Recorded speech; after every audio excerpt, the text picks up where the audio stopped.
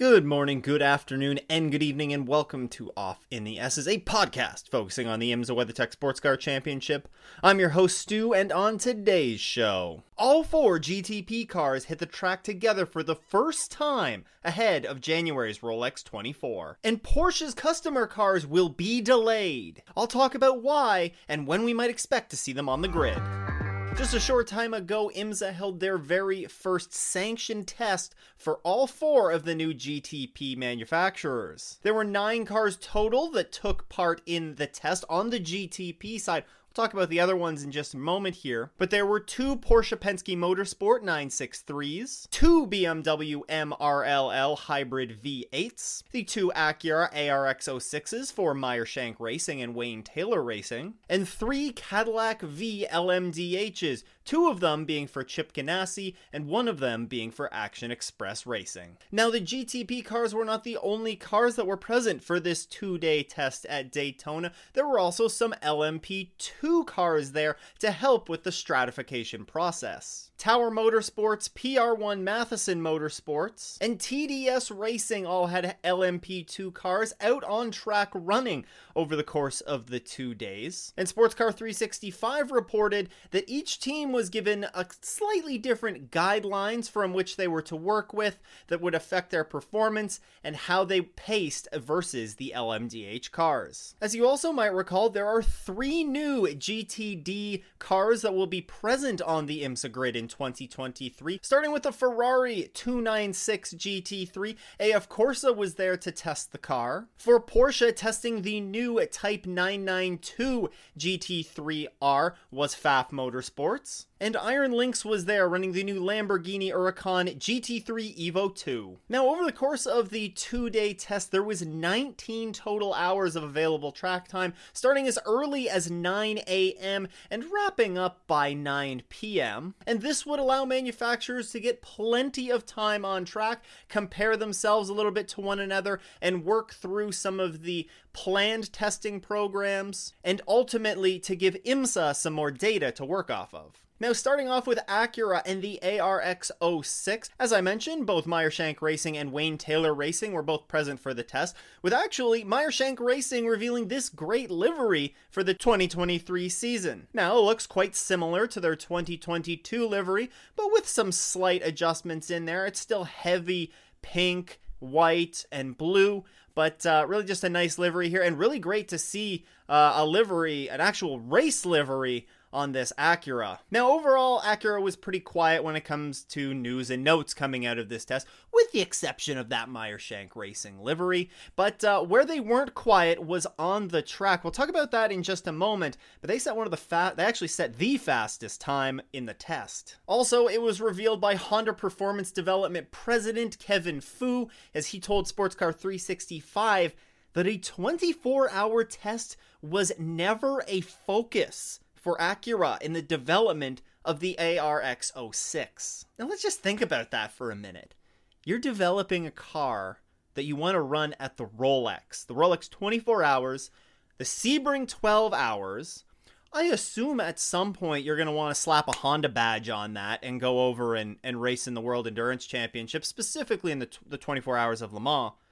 Why wouldn't a 24-hour test, you think, be valuable in this situation? I personally can't think of it, but if you have any ideas, let me know down in the comments below. I think this is a nice way of saying that either they were too rushed to be able to put time aside for the 24-hour test. We know that there was plenty of issues getting track time at various tracks around North America. Or it still could be completely possible that they weren't at a point soon enough with engineering and working out bugs that they felt like they could complete a 24-hour test ahead of January and the Rolex 24. Regardless, though, enough criticism about Acura. I think that car still looks great, and clearly they have shown some nice pace with it, albeit just an early on testing session, but still some positives to take away from them as they head into January. BMW, the second manufacturer that we'll talk about here, they had their full roster of 7, yes, only 7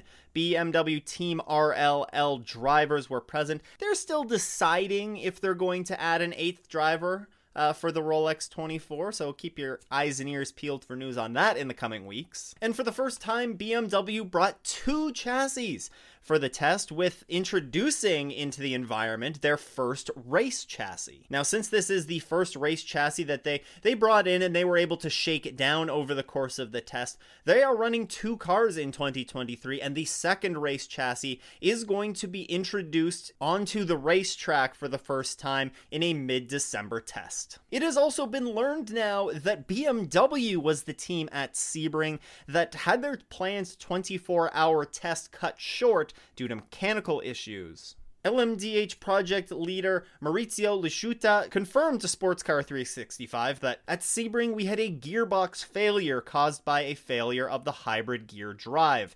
There's a bearing in there which broke, and we discovered it was perhaps not 100%. He also confirmed that ahead of the Rolex 24, there's not really another realistic opportunity for them to get in a long test, equivalent to the 24-hour test that they were planning on running. So we finally got to figure out who the team was. It was between Acura and BMW on who had to leave that Sebring test, but now we have confirmation that it was BMW, and it does sound like this isn't an issue that is going to plague them for long, just a small issue in the hybrid system that they have been able to resolve, and they did also mention that it's no longer a concern of theirs. But really the bigger problem for them is it took away that 24-hour testing opportunity. Think about how many kilometers and how many miles teams have been able to cover. Porsche, Cadillac have been able to cover in these long 24-hour plus tests.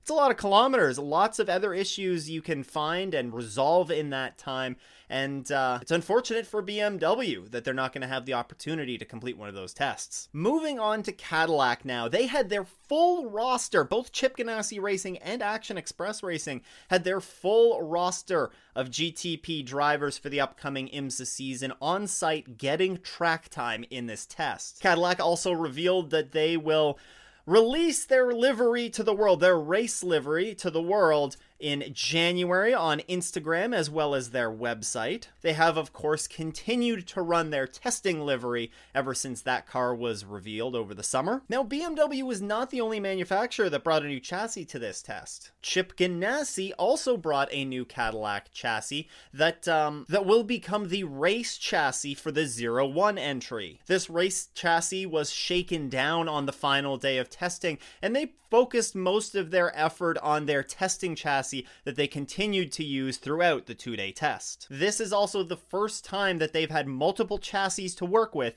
in one testing session. Another brand new chassis, another brand new race chassis actually, is set to be delivered to the team ahead of the Roar Before the 24 to be shaken down. Dane Cameron, Matt Campbell, Michael Christensen, Matthew Jaminet, Felipe Nasser, and Nick Tandy shared the number 7 and the number 963 Porsche 963 LMDH cars over the test. Now, the number 963 was run purely for promotional marketing purposes, and it will be rebranded to the number 6 car when it goes racing. That number 963 chassis is a race chassis, and this test was just the second time that Porsche has been able to field 2 cars on track at the same time in their North American testing phase. Now, that first race chassis that's numbered the 963, it actually hit the track for the first time a week prior in a Porsche test at Homestead Miami Speedway, of course, on the road course. In this test, Porsche also revealed their 2 race liveries and the slight differences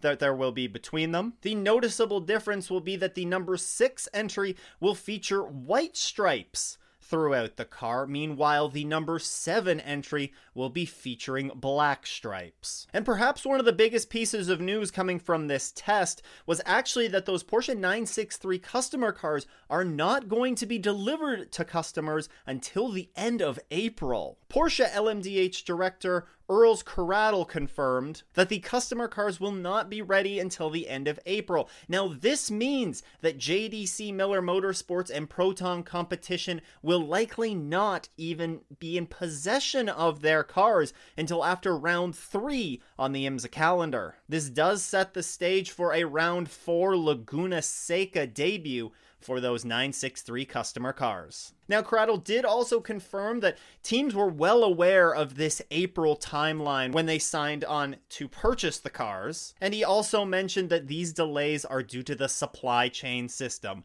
Where have we heard that before recently? Now, I touched on it briefly earlier how fast Acura was in actually setting the fastest time over the weekend. However, it should be noted that no official times were released from the session. IMSA was not publicly releasing this data. However, based on reports coming out of the test, Cadillac also dipped down into the 135s along with Acura. However, there was also reports of drivers lifting down the straightaways to make it more difficult for teams to try and sneak some of this timing in. So it's going to give us it's very difficult for us to gauge the pace of these cars at this time. We don't know what kind of testing programs that they were going through. IMSA, of course, has access to all of this data, but we don't really get a great idea of the true pace of these cars, really, until the green flag waves for the Rolex. IMSA also mentioned a few things about tires that made for interesting notes. The GTP category will require teams to double stint their tires,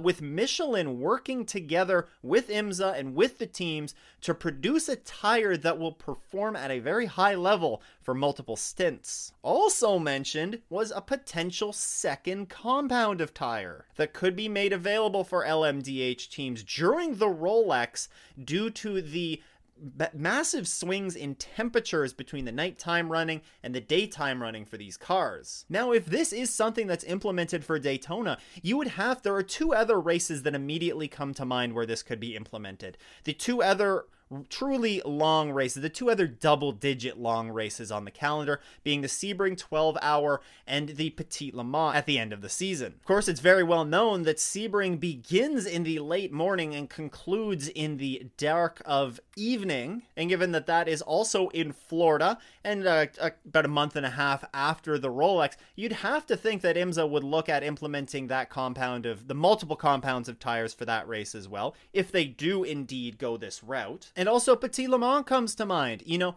we've talked about it previous seasons where the temperatures were hovering around freezing as it dipped into the nighttime hours, and just how poor the performance of those tires were for the first couple of laps. Could we see Michelin bring this second compound of tire to 3 of the longest races on the calendar? That is going to wrap this one up, though, but before you go, make sure that you are subscribed on your favorite podcasting app so that you never miss an episode. You can also follow along and interact with us on Twitter or on YouTube at Off in the S's. Once again, thanks for tuning in. I hope everyone has a great race weekend. It doesn't go off in the S's.